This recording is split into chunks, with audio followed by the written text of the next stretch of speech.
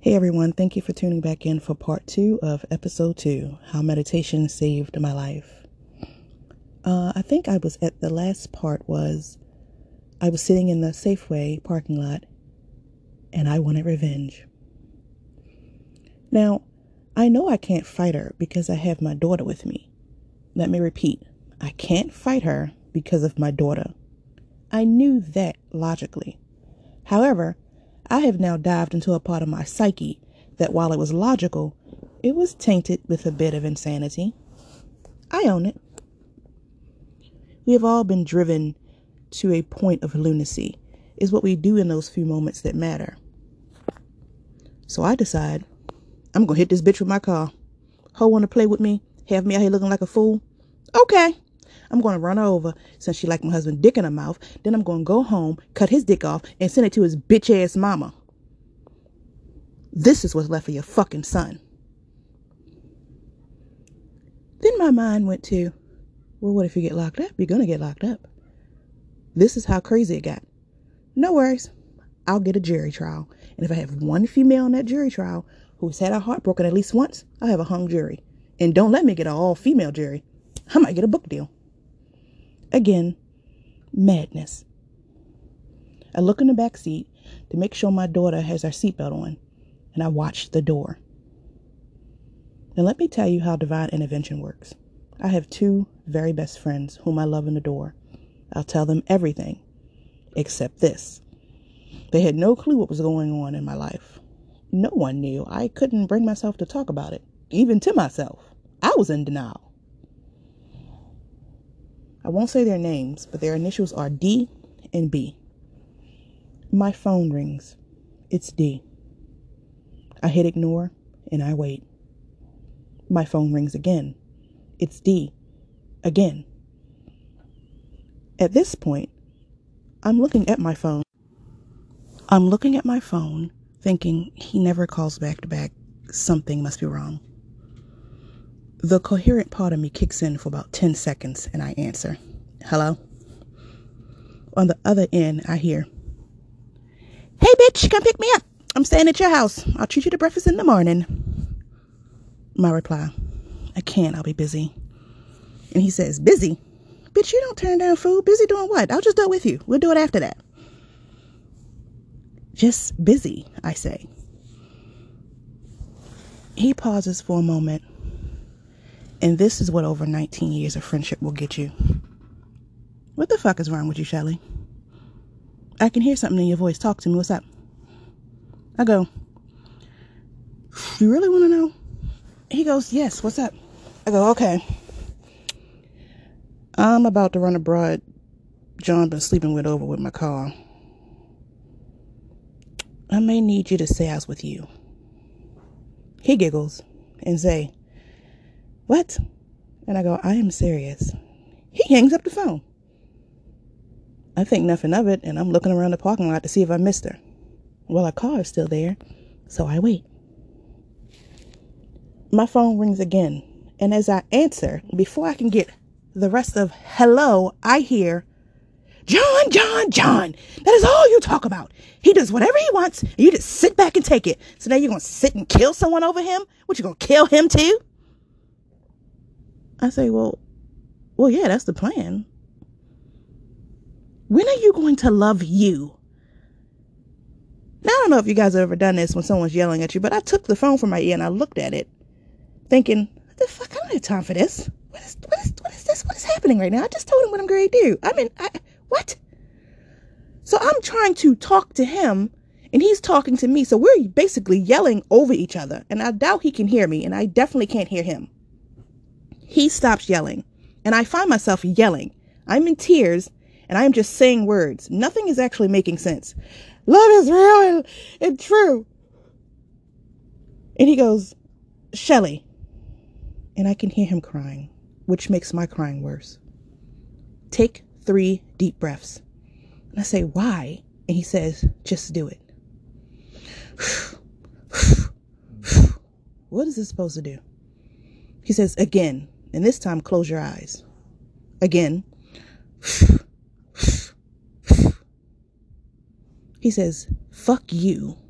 Picture your kid's life after this. Picture Lily, London, John, and Joe, and that mean-ass Lena without you. Now, I've convinced myself everything that I have done or have not done at this point was to benefit them. So I'm picturing this, and I can feel the pain they must now carry if I go through with running this bitch over. I screamed. I am so tired of trying. I am so tired of hurting, and I am so tired of pouring into him and not getting anything poured into me. Now, to most people, we may have looked like a dream. He pays the bills, I stay home. But babies, money will not ease that pain. He goes, then start loving yourself. I pause and I think, and I don't even know what that means. In that moment, I can't even think of anything I like about myself. It gets quiet. And he says, go home, Shelly. Stay on the phone with me.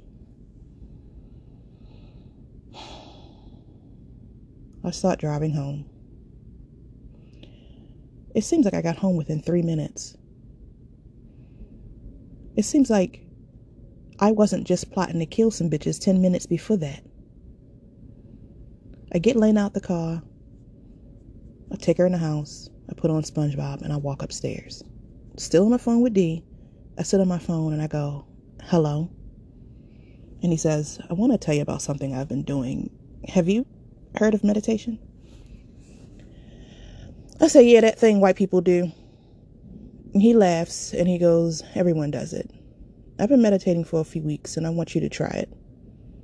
I go, no. He says, you should be willing to try anything. Touche. Okay, tell me how to do it. He says, you just sit with yourself for like 5 minutes. Let's do it now. I sit on my bed, I close my eyes, listening to him breathe, and I get nothing. It seems to make me think more. Why didn't you go through with it? Why did you answer the phone? Go back out there. She could still be there. Still stab him when he comes in the door. I interrupt his breath work, and I go, it's not working. He says, well, not right away. You have to give it time. So I say, well, I love you. I'll call you back. He says, okay, call me back. He makes a joke about if I feel murdery, and we both laugh. So I go about my day like my crisis had not happened. And that night, I'm scrolling down my phone, and I see an ad for Headspace, which is a guided meditation app. I think, that is weird. But okay, I'll give it a try. After the first 2 times I did it, I got nothing, and I gave up for like 2 weeks. But I went back, and I did it every day for 5 minutes a day for like a month. One day, I'm cleaning the kitchen, and I think, damn, you have not plotted any revenge today. Or yesterday. And as quickly as that thought came, it went away. By this time, my husband had moved out, and I hadn't even been fazed by it. Now, meditation was not a magical band-aid, nor was it an overnight fix. But in the silence is where I started to find myself. I had work to do. I started reading books about self-love and chakras and the universe. And things started aligning. I started finding people on my page who were into the same things that I was.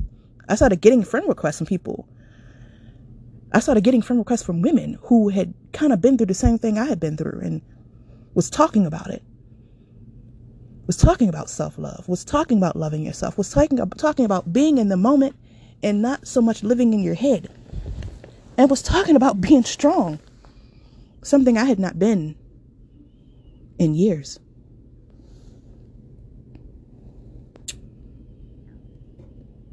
I was able to shut up the BS and hear myself through meditation. I still meditate today. 10 to 20 minutes a day.